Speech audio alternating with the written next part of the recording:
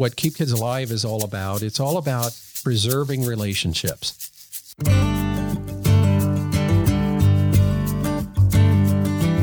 I tell our story because it's important for people to hear the reality of what's happening to people because of these choices that drivers are making behind the wheel.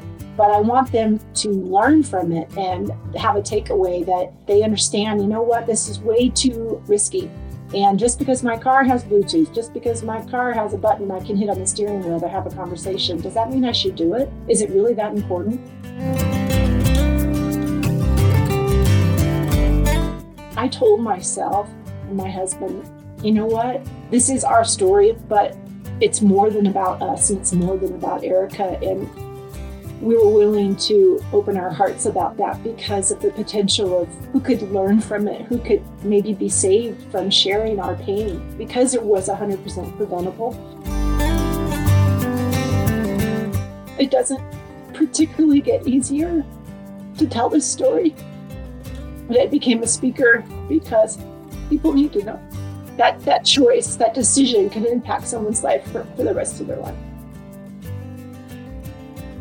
Well, I want to welcome everyone to the Keep Kids Alive podcast. I'm Tom Everson, the Executive Director and founder of Keep Kids Alive Drive 25. We're a nonprofit that targets traffic safety education. Our mission is simply to help make streets safer for all who walk, cycle, play, drive, and ride. Today, our guest is Shelley Forney. First and foremost, she's a mom, she's a wife, and she's from Fort Collins, Colorado. And she's going to share her own story of her journey and the story of her daughter, Erica. And so, Shelley, welcome. Thank you so much for having me today. Well, I always like to start out with just a little connection about how we got connected in the first place. I think that if my memory serves me right or serves me wrong, that it probably was through Rob Reynolds. That would be correct. It was. Because you share similar stories in a way with your daughters, and our listeners may remember that Rob and Sherry were on our podcast probably about a year ago, sharing about their daughter, Katie, and her experience. And so I know a lot of advocates that are addressing issues surrounding distracted driving have connected with each other around the country. And so Rob was able to connect us as well. Shelley, I'd like to invite you to share your story about the kind of service that you've been providing for corporations, for organizations around the country. But first and foremost, share about Erica to tell us her story and your story. You bet. As you said, I am a mother of three. I have three daughters. Jessica's my oldest, Erica, my middle daughter, and then my youngest, Valerie. And a full-time mom and wife. In fact, my husband and I just had our 30th anniversary in March. Pretty proud of that. Congratulations.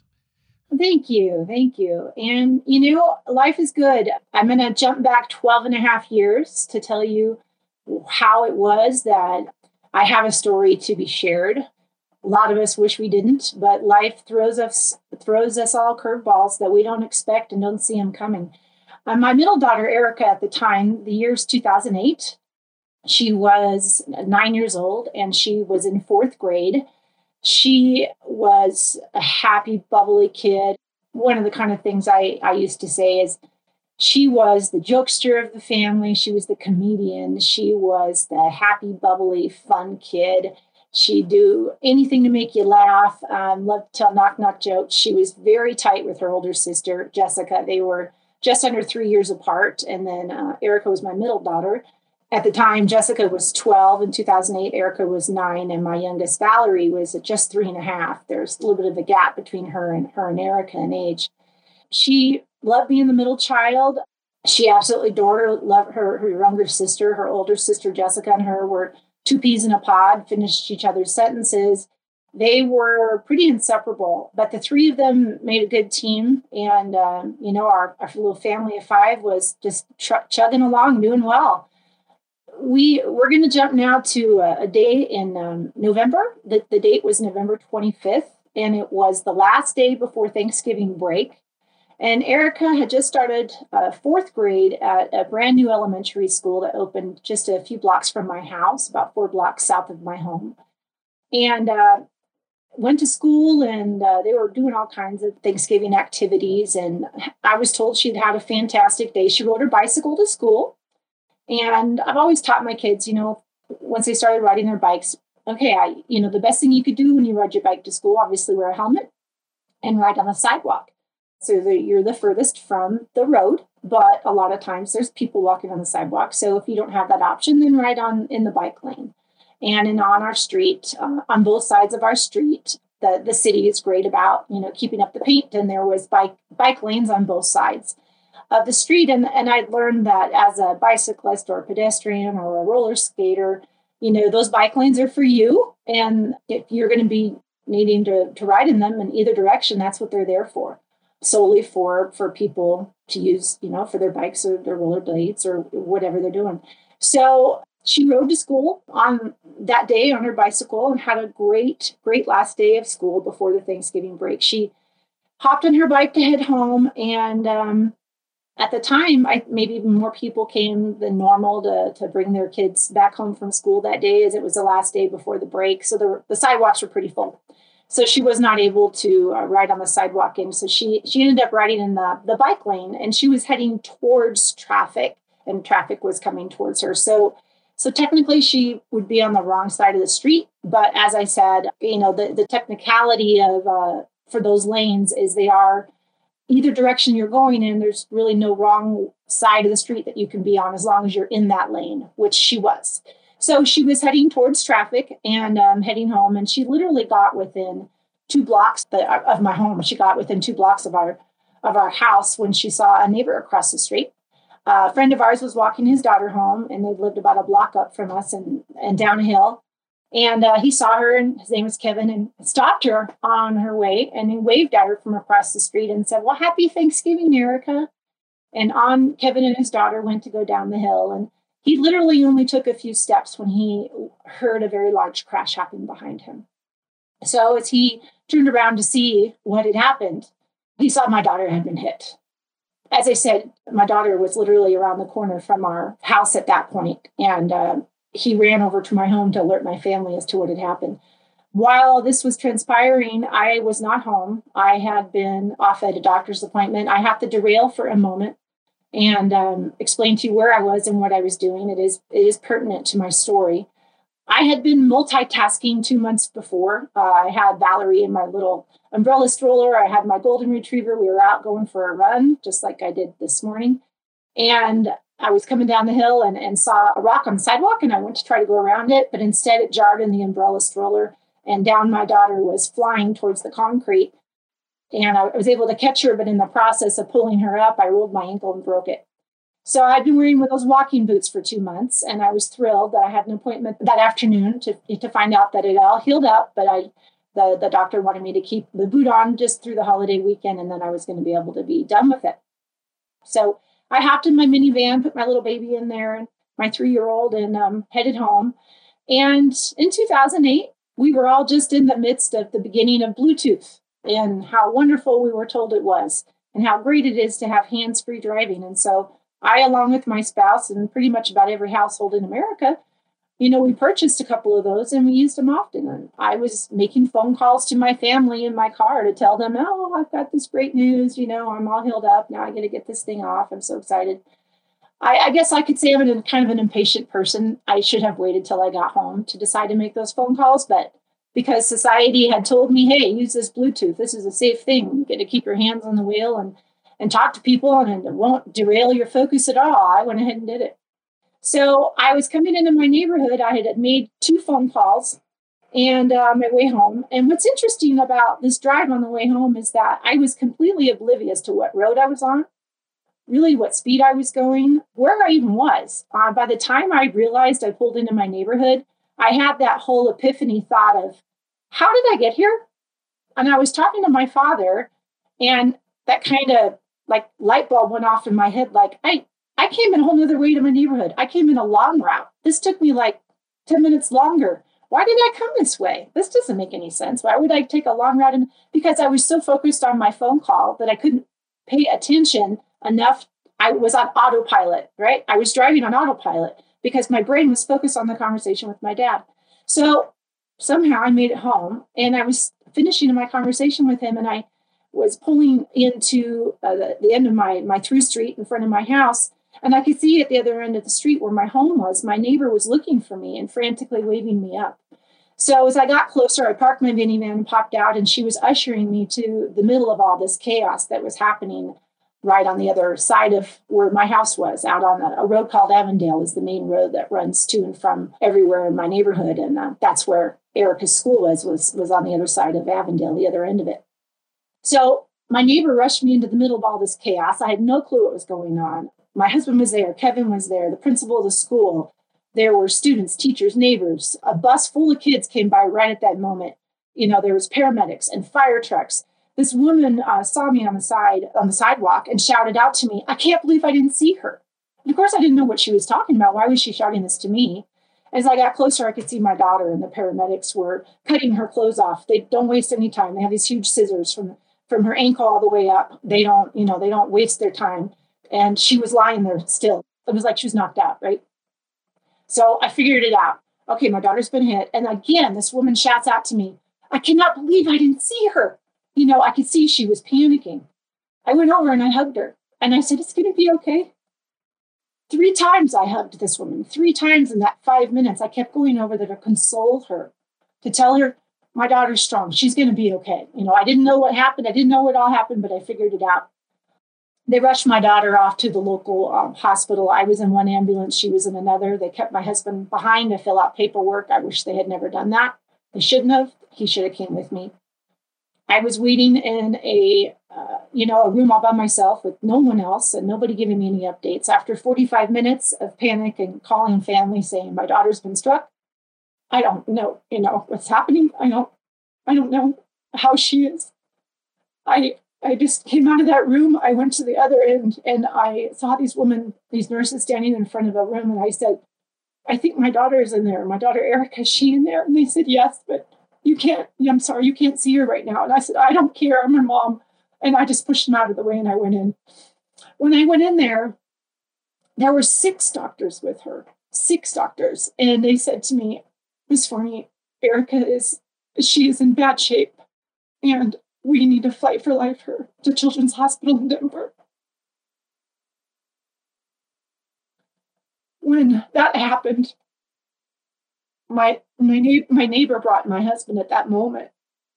And I went up to my daughter, and even though she hadn't moved this whole time, I said, "Mama's here. Honey, you're going to be okay." And she moved. And they said, "It's just her muscles reacting." I'm like, "Her muscles reacting?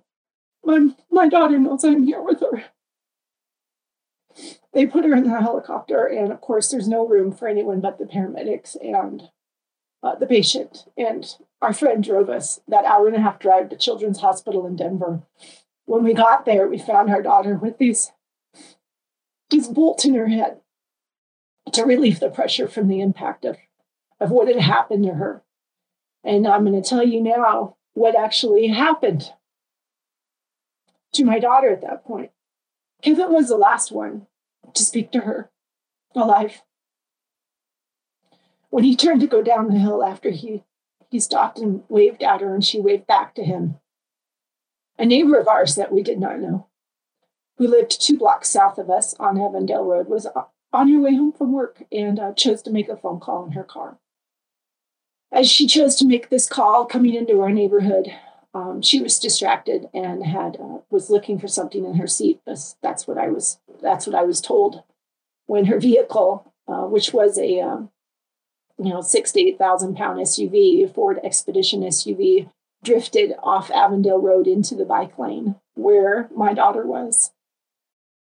She hit her head on at 25 miles an hour, which is the posted speed limit in our neighborhood. And my little daughter's body hit that windshield. She cracked it clear across. And she flew backwards and landed 15 feet in the other direction as she flipped and did a backflip off of her bike.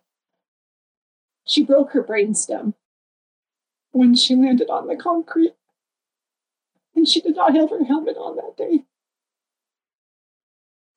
As we prayed and struggled to find answers for 2 days, the pressure in her head grew.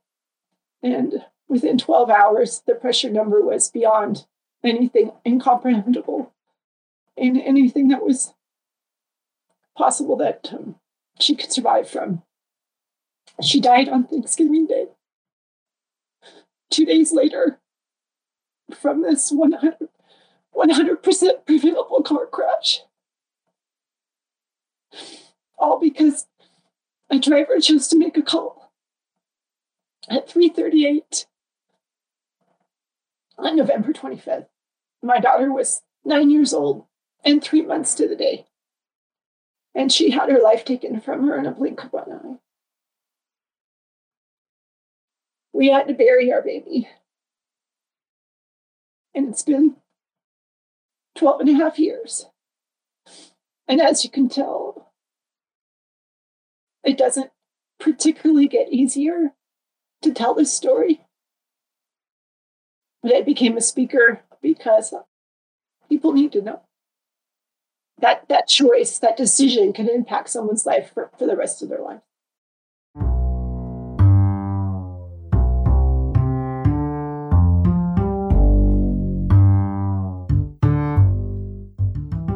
Can you talk about what led you to the decision to become a speaker about distracted driving?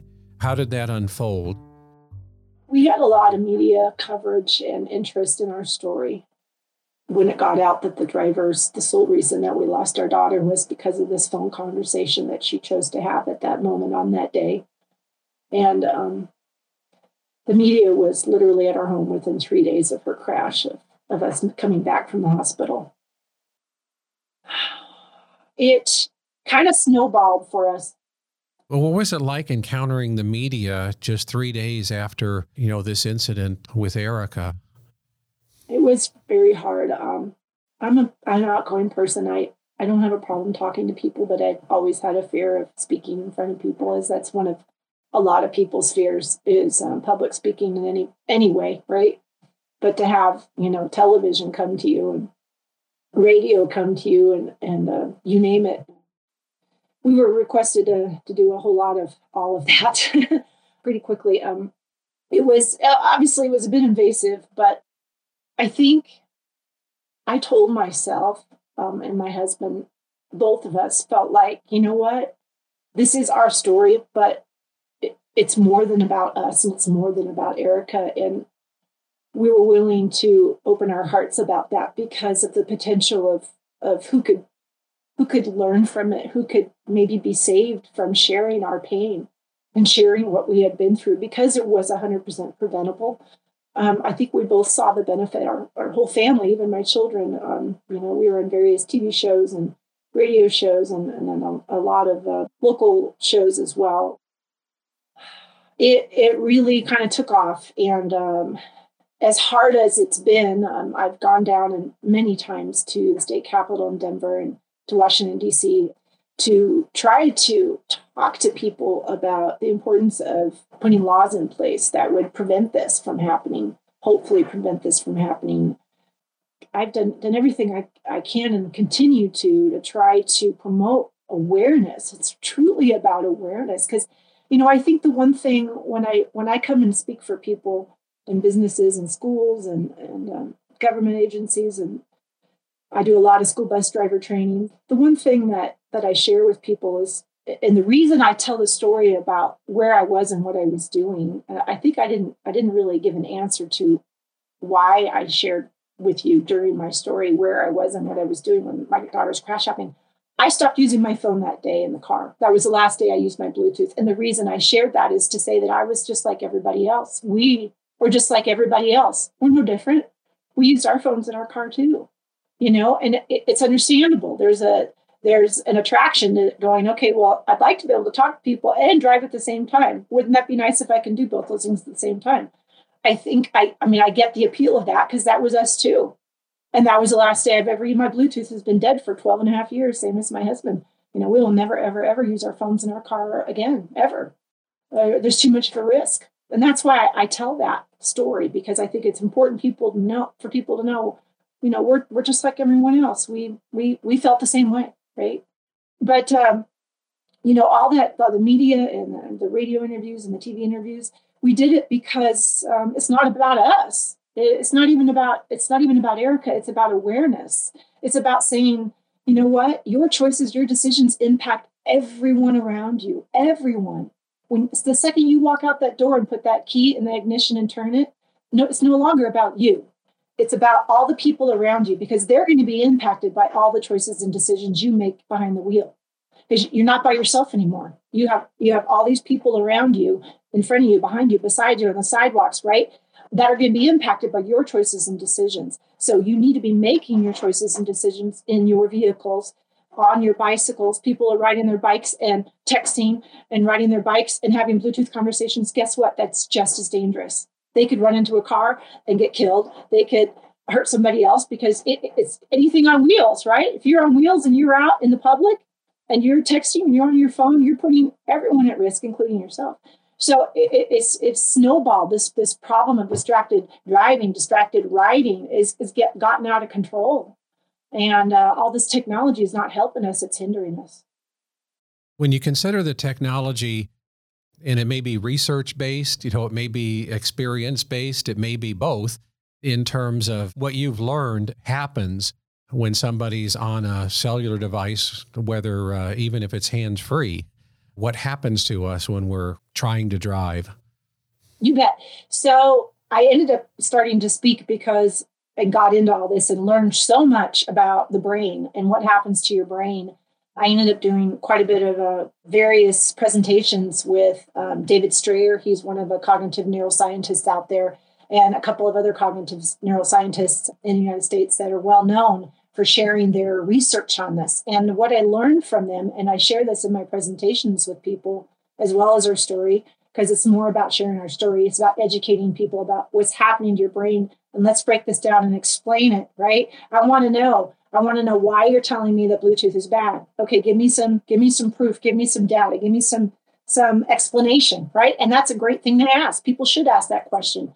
So what happens, David Strayer, look him up. He is a phenomenal neuroscientist, cognitive neuroscientist that just has really spent a lot of time and energy researching what happens to our brains. He did tests on test subjects, had them get in a vehicle on a track and, put cones out and asked them to go ahead and start driving. And then they paid attention. He watched and looked to see what part of their brain was engaging and disengaging when they were asked to make a text or do a Bluetooth conversation. And then he's got data on both those things.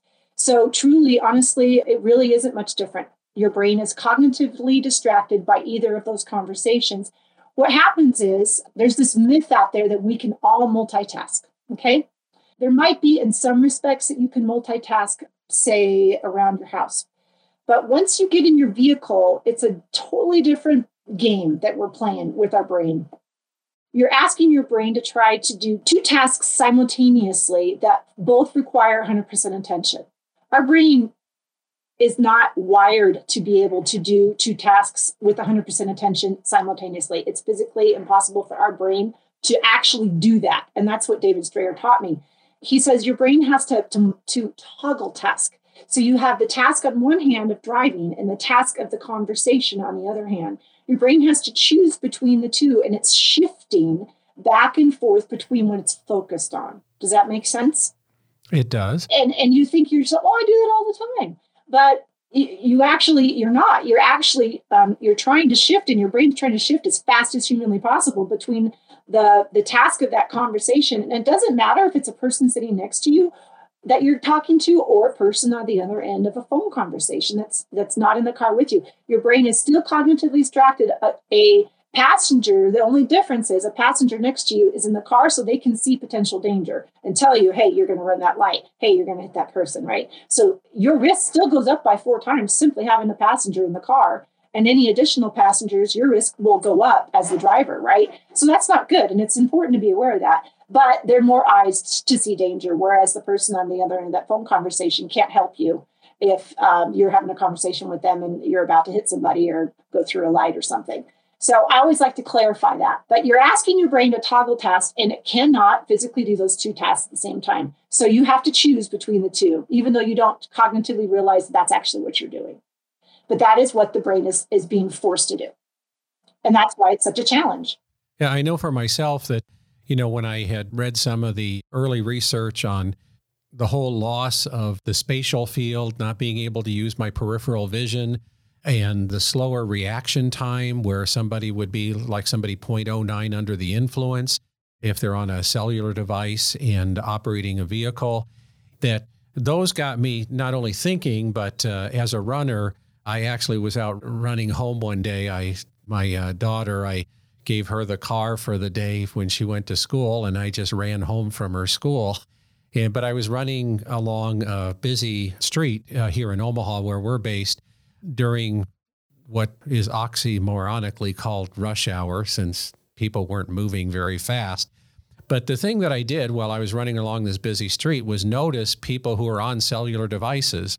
And every time I saw somebody on a cellular device, I'd kind of run out on the easement, which is the area between the curb and the sidewalk. But I would just go out and I would wave at them. I waved at about 30 different drivers on my way home. And I always like to ask people, well, how many drivers do you think noticed that I waved at them? Because you probably know the answer, because it was zero. I mean, everybody was so focused on looking straight ahead that they had no idea that I was there. And for me, it was a little experiment on my own part that I don't think put anybody else in danger. And I certainly wasn't looking to put myself in danger. But it just confirmed for me that people were literally in another world, when they were on their cellular devices.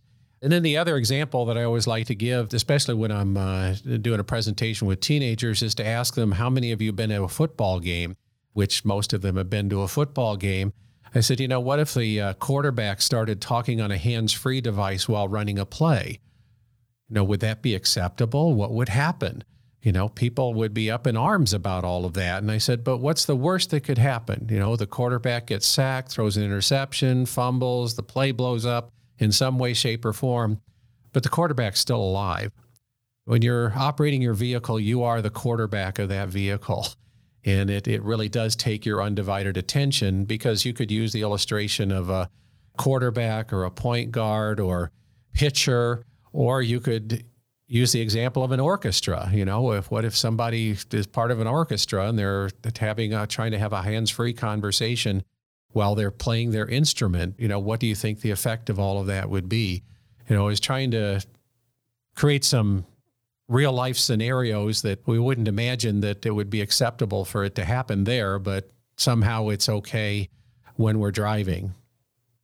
I think there is I believe there is a lot of social pressure. And there are two industries that want us to believe that using our phones is a safe thing. I think the majority of our population will agree that texting and driving is bad, but over 53% of those 93% are out there texting anyway. It's a bit hypocritical, but Bluetooth, there are two industries that want us to believe it and are spending a whole lot of money to try to make sure that people will continue to use Bluetooth. It's the automobile industry and the cell phone industry. They want us to buy their products. They want us to buy their technology-enhanced vehicles. And they put all kinds of bells and whistles in them and tell us that they're safe, but the reality is they really aren't. And the National Safety Council has a lot of great information and statistics and data to back that. And I think it's important people be aware that just because you have this, that, and the other in your fancy new car doesn't mean you need to use it. It doesn't mean it's safe. And so I highly encourage people, before they're going to drive, I always hope when I share a story and I talk that the takeaway that people get is not, man, that was a really sad story and now I'm all bummed out. I tell our story because it's important for people to hear the reality of what's happening to people because of these choices that drivers are making behind the wheel. But I want them to learn from it and have a takeaway that they understand, this is way too risky for myself, for everyone on the roadway. And just because my car has Bluetooth, just because my car has a button I can hit on the steering wheel to have a conversation, does that mean I should do it? Is it really that important? But honestly, it's just no phone calls or that you ever need to be having while you're driving. If somebody feels they have to make a call, then pull off and put your car in park. You can talk all day. That's fine. But once that car is in drive, it's not about you anymore. It's about everybody else on the roadway, because that's who's going to be at risk if you make those choices. So I encourage people to set themselves up for success before they leave. As soon as you get in your car, you know what, if you need to use your GPS, I travel a lot. I travel all over the country, all over the world for that matter, sharing our story and doing these presentations, distracted driving awareness. And I have to use GPS because I'm in a lot of foreign places that I need to use it. So I queue up my address ahead of time. I turn the volume up and I do my best to not try to look at any kind of a map and listen to the cues, because your GPS will tell you exactly where to go. You know, if you want to listen to music, all right, you know, I'm all over that. I get that. I enjoy that too. Get your music queued up and ready to go. You can set yourself up to have a successful drive and get there safely as long as you prepare yourself ahead of time. And if you know you have somebody wanting to call you, ask them to try to give you enough, you know, hey, I have a 30-minute drive, you know, let's talk after I get where I'm going. But don't call me while I'm driving. I'm not going to answer my phone. Change your voicemail. I tell people, hey, change your voicemail. Make yourself accountable. If you call me, you're going to hear, and this has been on my phone for 12 and a half years, hi, you've reached Shelley. I'm either driving or I'm unavailable. Leave me a voicemail. I'll get back to you when I can. Make yourself accountable to others. I think those are some good things. Yeah, I have that message on my phone as well. So I don't even worry. You know, when I get behind the wheel, I'm not worried about answering a phone or worried about anybody who might be trying to get a hold of me. You know, I can check the messages when I have arrived at wherever it is I'm going to. You mentioned about doing these presentations. You know, can you give an example of an organization that you've given a presentation to, and you know, maybe there's a special memory or story attached to that presentation? Oh boy. Too many? Yeah, it's, you know, it's hard to say. I'm an independent speaker. It didn't start that way. I actually started out speaking. Rob and I got connected through another friend of ours named David Teeter.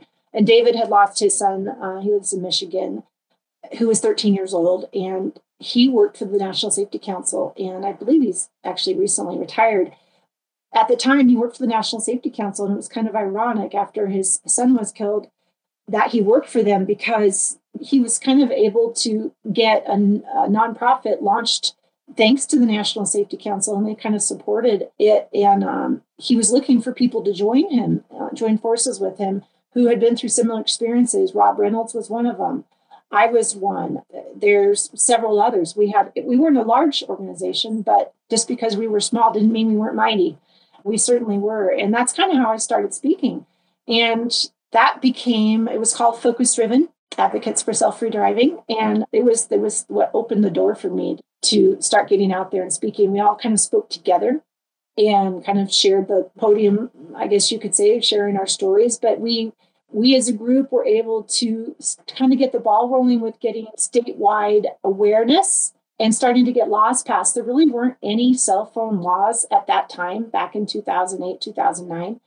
And that's when that all kind of started for me. And honestly, I think one of my most memorable presentations was some volunteer speaking I was doing. When Focus Driven only ended up lasting for about 4 years. And it was heartbreaking when we realized that we weren't able to maintain.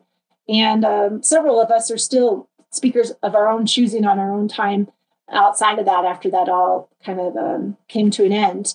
And I told myself, I got to keep doing this. And so, I speak quite a lot, anywhere from 20 to 50 presentations a year. It just depends on who reaches out to me. And, if we can make it work. I don't think I've ever turned anyone down, but I also do pro bono work and speak for there's a local group here. It's called the Party Program. And it stands for Prevent Alcohol-Related Trauma in Youth. And it's much more than just educating kids about alcohol. It's about teaching them about drugs and abuse and depression and distractions, distracted driving, all these things that are potentially dangerous for our youth as they get older and start driving and start having independent lives. And so for a very, very long time, I think about 8 years, I would come and share my story with these kids. It's interesting because, Tom, after all these years, we've done Oprah, we had her come to our home, we've done nightly news shows, we've done, national events. I've done so much in the public eye because I realized if it's asked of me, I'm not going to turn that down. It's an opportunity for thousands of people to hear our story and and hopefully learn from it and make good choices because of that, better choices. But the most impactful presentation I've ever done was for my daughter's classmates. They were coming, and I didn't realize that it was her school that day. And there they were as I looked out into the audience, and I'm talking to my daughter's classmates who were in fourth grade class with her and who she grew up with. Out of the hundreds and hundreds of presentations and times I've spoke, that was the most impactful for me, because when I saw them, I saw her out there with them, wishing she was there. How old were her classmates when you made this presentation? Freshmen in high school. They were 15 years old. So my daughter's 22nd birthday is August 25th of this year. So 11 years. Yeah, 12 years she's been gone. So at least am I doing my math right? It goes so fast. But that was, out of all the stuff I've done and all of the, you would think, being on Oprah, my husband and I were pretty nervous, and she pulled us up out of the audience, and we didn't even know we were going to be on stage. That was completely unplanned. We were there with a bunch of people from Focus Driven, and we were watching videos that some of us had filmed for her a few days earlier, and we were never supposed to be pulled up on stage. And that was pretty crazy, and impactful for us, and amazing to have her see have Oprah Winfrey see the value in what we do and the value in our children's lives, and want to talk about that on her show before her show was finished. But even with all of that, I would have to say that speaking in front of my daughter's classmates was the most impactful presentation for me. And they stood up for me and they applauded, and they were like, they spoke afterward. That meant the world to me. That meant the world to me that those kids stood up and said something. And just to say, we loved her. She was an awesome person, and we miss her. And what you're doing is amazing. And you're honoring her. And thank you. And that's what they said to me. Are you still in touch? Or are they still in touch with you today? Some of them? I wish they were. Those two particular kids that I'm thinking of, I still know their families, but I have lost touch. It's challenging for me to see them grow up. I'm happy for them, but honestly, it's heartbreaking for me. It's difficult. I'm not going to lie. It's really hard.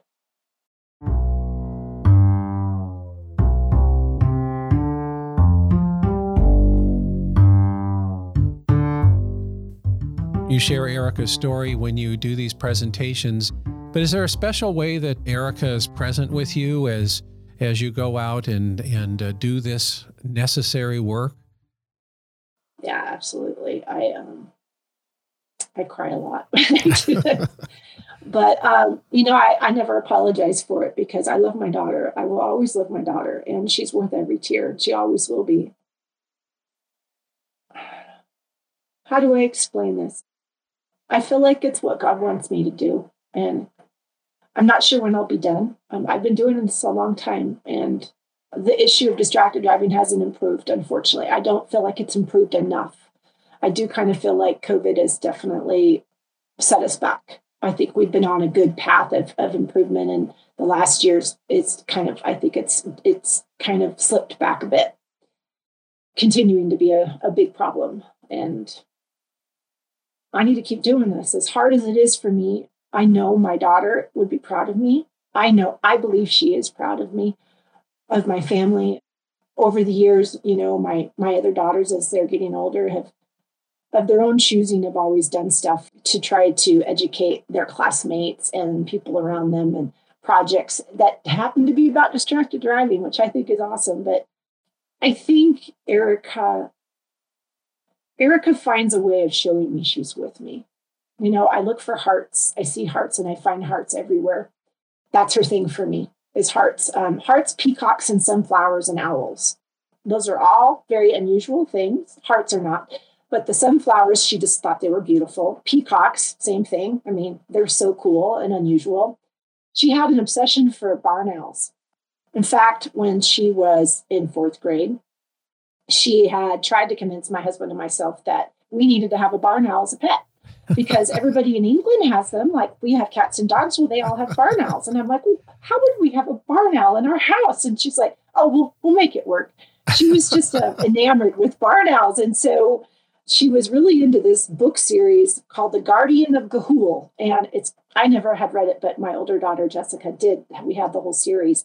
They actually made a movie of it, an animated movie, and it was wonderful. We bought it, of course, and saw it in the theater when it came out. And I know Erica would have loved it. But she was just such I loved how she liked different things. It wasn't just all the simple stuff. She liked unusual things. Like, I don't know anybody else who got a kid who was asking to have a barn owl as a pet. I love that about her. I love that she had uniqueness about her, and she was very fun and very positive. She wanted to fix everything. She wanted people to be happy. And when her friends were upset and fighting, she would be like, Mom, she'd be so devastated. How can I fix this? And, the one thing, I was talking to my daughter Valerie, who's now 16, my youngest, that I was talking about earlier, this morning on the way to school. And I said, I'm going to be doing a podcast later today. And I've been thinking about what I know Tom's going to ask me. He's going to be asking me how Erica impacted our lives. How has she influenced us? And what always pops into my head about my daughter was how positive she was. She would say, you know what? I just don't want the sundae plain. I need to have the sundae with the whipping cream and the nuts and the cherry. And I want it all. I want it all, Mom. I want everything. I want to experience it all. If you're going to go full in life and go big in life, then go all out. That's the thing about her that I love and I miss. I don't know that I have that kind of personality, but I certainly aspire. She inspired me in how positive and how fun and how she saw life in such a good way. And I love that about her, and I miss that about her.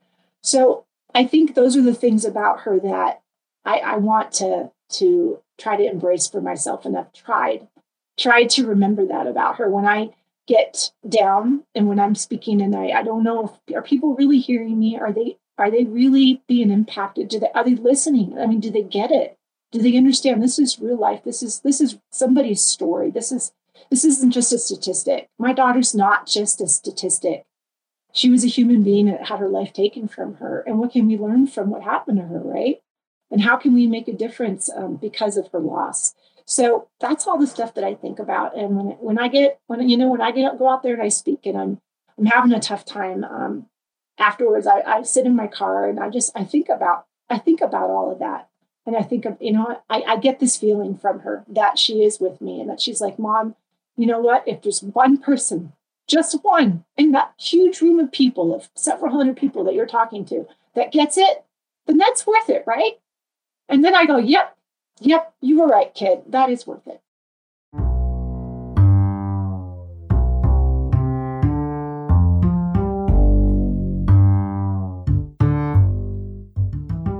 What have you learned about yourself over these last 12 and a half years? I shouldn't take things so dang seriously. I think it's so easy to get caught up in our own heads and worry about meaningless things that really don't matter. Stuff, material things. Life truly is about relationships, about loving the people that you're with, giving your whole heart to them, and not wasting time. I think that's the big thing my husband and I both really value. Our children, we value our family and our time together. We don't get caught up. I don't feel like we get caught up in all of that, the nonsense of it all, Try not to be so worried about what everybody thinks and just be the best you can be. I think a lot of it is that. And I don't know that I would say that, we were ever really caught up in trying to be anything other than who we were. But I don't know. There's something that happens to you when you go through loss like this. People ask, that question of how have you gotten through all of that? So many people who lose or have a child die, regardless of the reason. Honestly, it doesn't really matter. A child dying from cancer, from an accident, from suicide. It's all terrible. It's all, the child is gone. Your child's gone. I mean, it's awful. Going through the loss of a child is the worst kind of loss anyone can go through. That's why there's no name for it. There is no name for it because it's the worst kind of loss that you can suffer. How do you get through it? How do you survive it? I have learned so much about grief, way more than I thought I would ever know about grief, because I was struggling in the beginning to how to cope with it. It was eating me up. It was literally eating me up. And, I had one choice. Do I let myself be engulfed by this loss? Or do I rise above it and say, I can get through this? I want to get through this. I want to live. I want to be here for my husband. I want to be here for my other two daughters. I'm always going to be a mom of three girls, always, for the rest of my life. When that question's asked of me, I have three daughters. Just one of them isn't here with us anymore. She left us when she was 9, and we miss her terribly. But she's ever present in our everyday. So, it's very eye-opening when you go through something tragic like a child loss. And I truly believe with all my heart and soul that I'm here because God wants me to be here, because I need to be here. And it's not my time yet.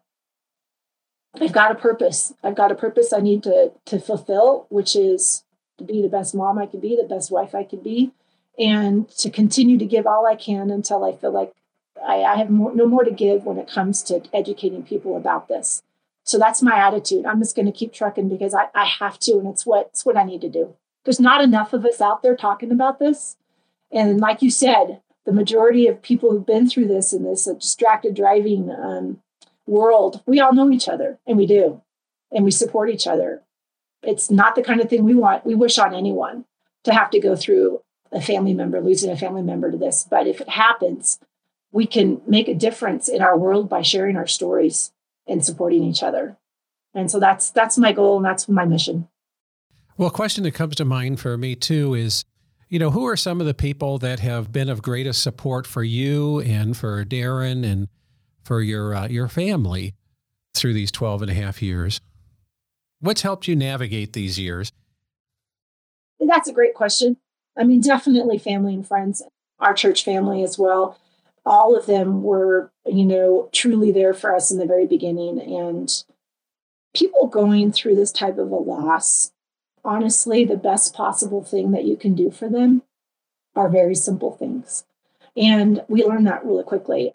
I went into a pretty dark place, and I think my husband, he had to hold the fort down, and he did. He was a rock star. He still is, because I went into a pretty dark place I'd never been before, and it was really, really hard. And I'm a Christian. God is my rock and my foundation, and He was with me in that dark place and pulled me out of it. And I think it was truly just learning how to navigate the loss and how to cope with the grief that I was going through.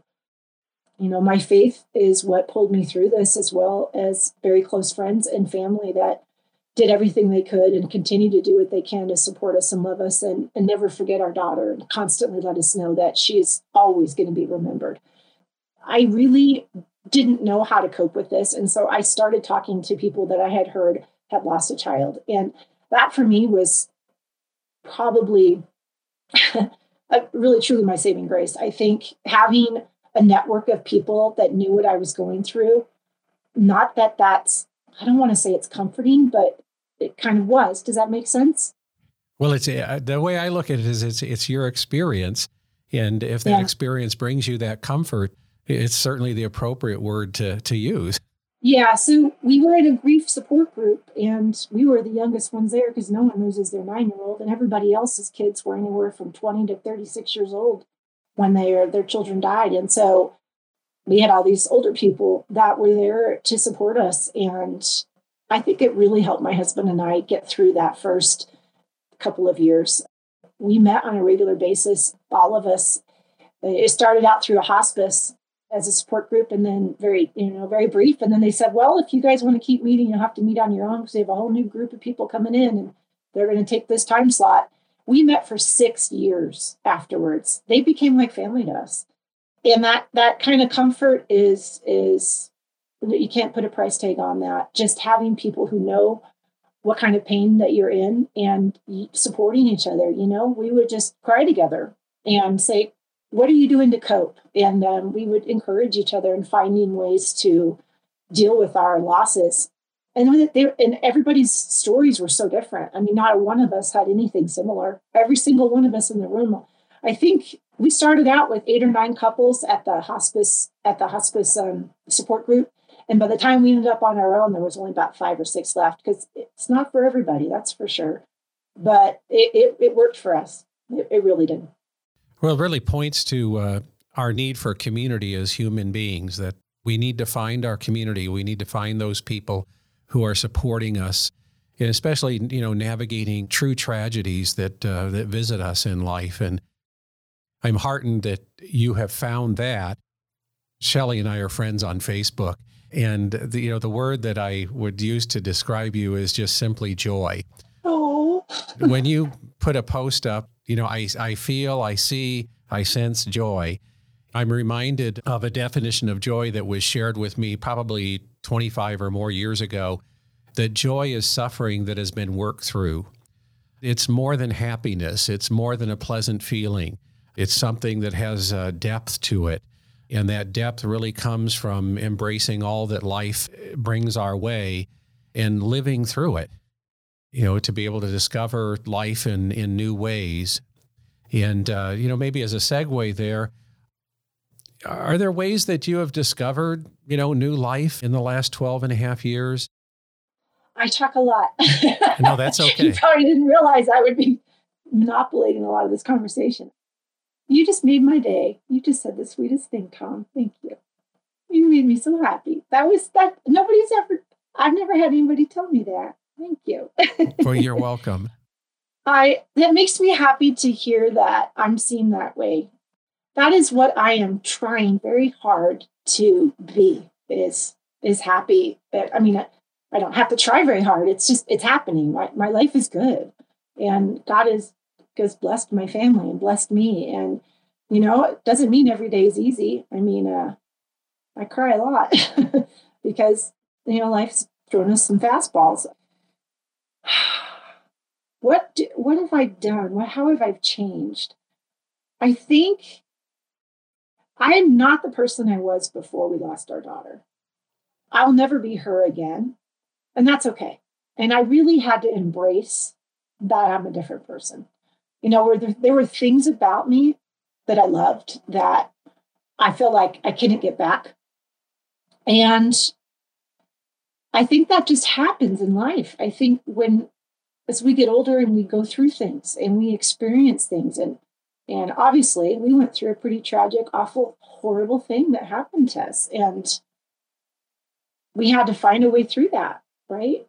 I think one thing I have learned that's very important is that if something bad happens to you, whatever it is, something has impacted your life, some tragedy of some kind. I mean, it could be a lot of things, could be disease, could be loss of life, could be, a divorce, could be you're dealing with depression, could be abuse. These are all things that people struggle with in life, maybe alcoholism. They're all things that can impact us in a very dramatic way, right? I've learned that it's important to acknowledge that something has happened in your life and it has impacted you in a traumatic way. I think it's important, the acknowledging, first of all, I think is really important. And secondly, hopefully you overcome this whatever it is that you're struggling with, that you've been through, that you've been put through, right? And you are wanting to find a way to get through it. If you can get yourself through it and past it, hopefully past it, right? That you will learn that, I don't want to go through that again. I don't want to experience that again. And I remember one time we were sitting and we had our grief group at our home. I'm just giving this as an example because I told this to my daughter Valerie the other day, and hopefully, I think she got it. She understood what I was trying to say. I said, I heard a really sad statistic. One of the ladies in our group said to us, 97% of people who lose a child divorce. And 75% of the moms take their own lives within the first 7 years after losing their child.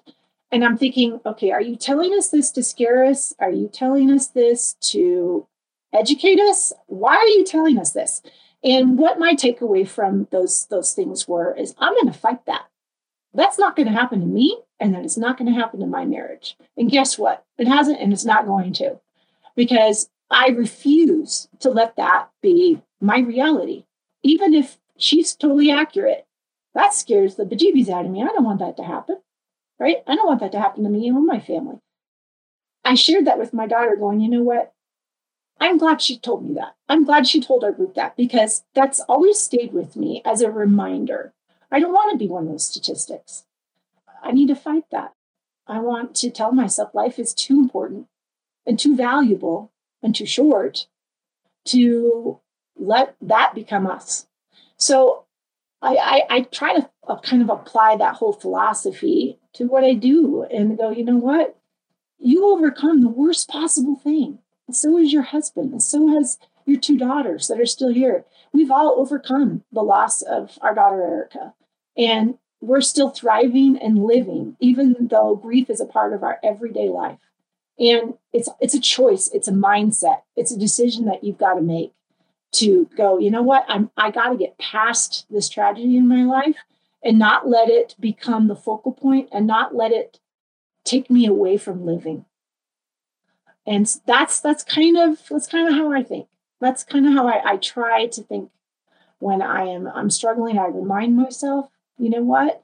You're stronger than whatever you're dealing with today. And you've been through the worst, and here you still are. And apparently you're coming across as somebody that's joyful. And that's a good thing.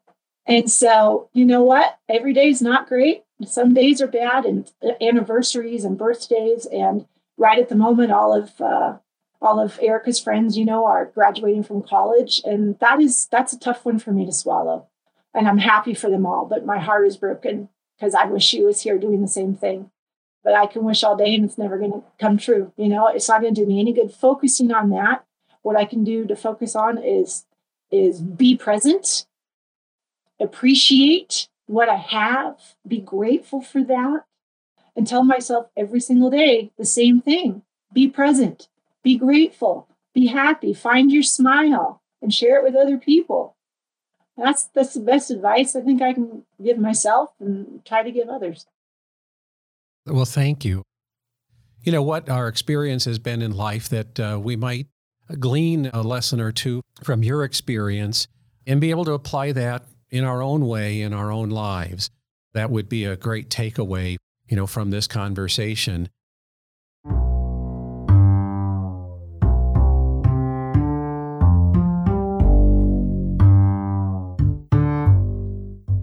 Is there anything that you're thinking of right now that you would say wouldn't want to complete or finish this conversation without saying this?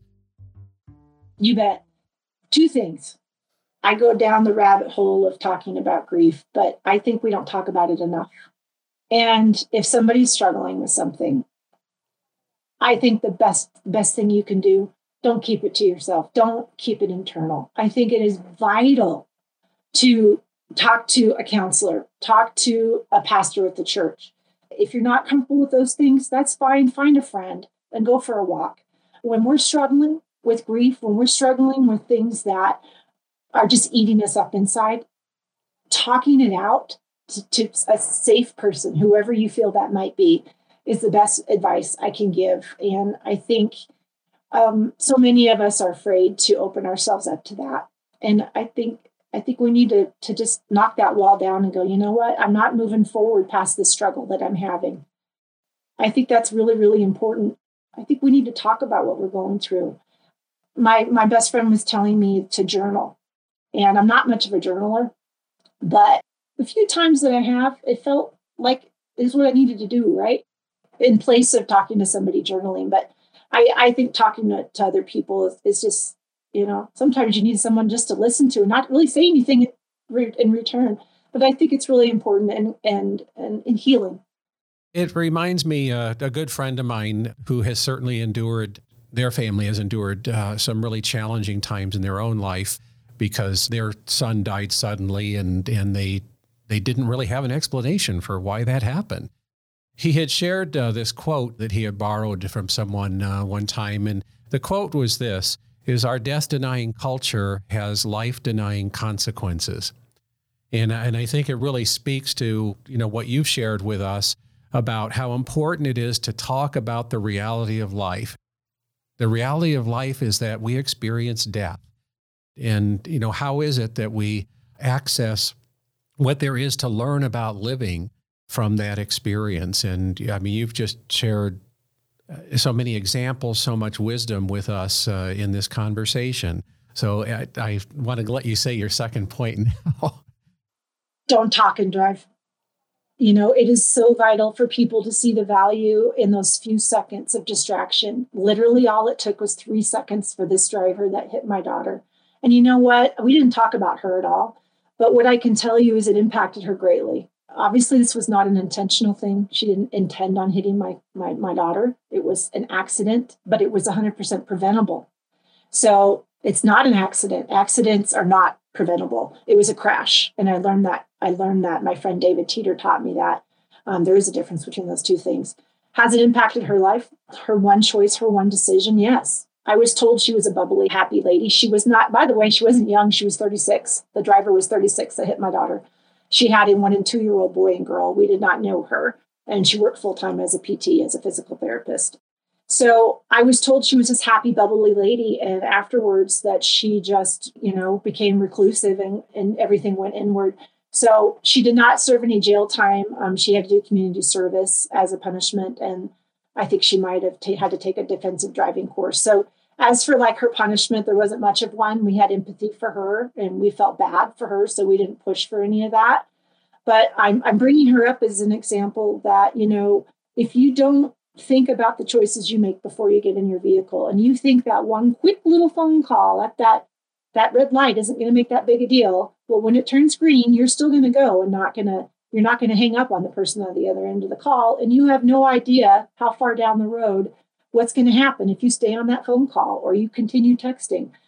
Our story is an example of what happens when people make that choice. And so I ask people to sign a pledge to themselves. So you can print one out. The National Safety Council has pledges.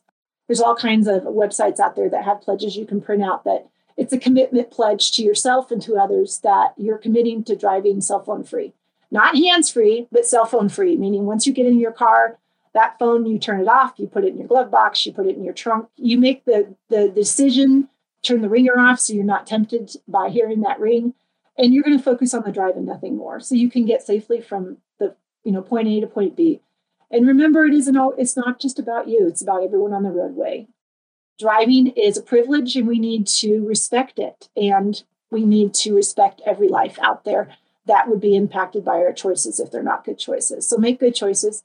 Commit to being a cell phone free driver. Remember my daughter, Erica, when you see peacocks and sunflowers and owls and the bright life that she lived and that she still has a purpose and it's still being shown today through Mama and what I'm doing in her honor. So that's what I'd like to say. Well, thank you so much.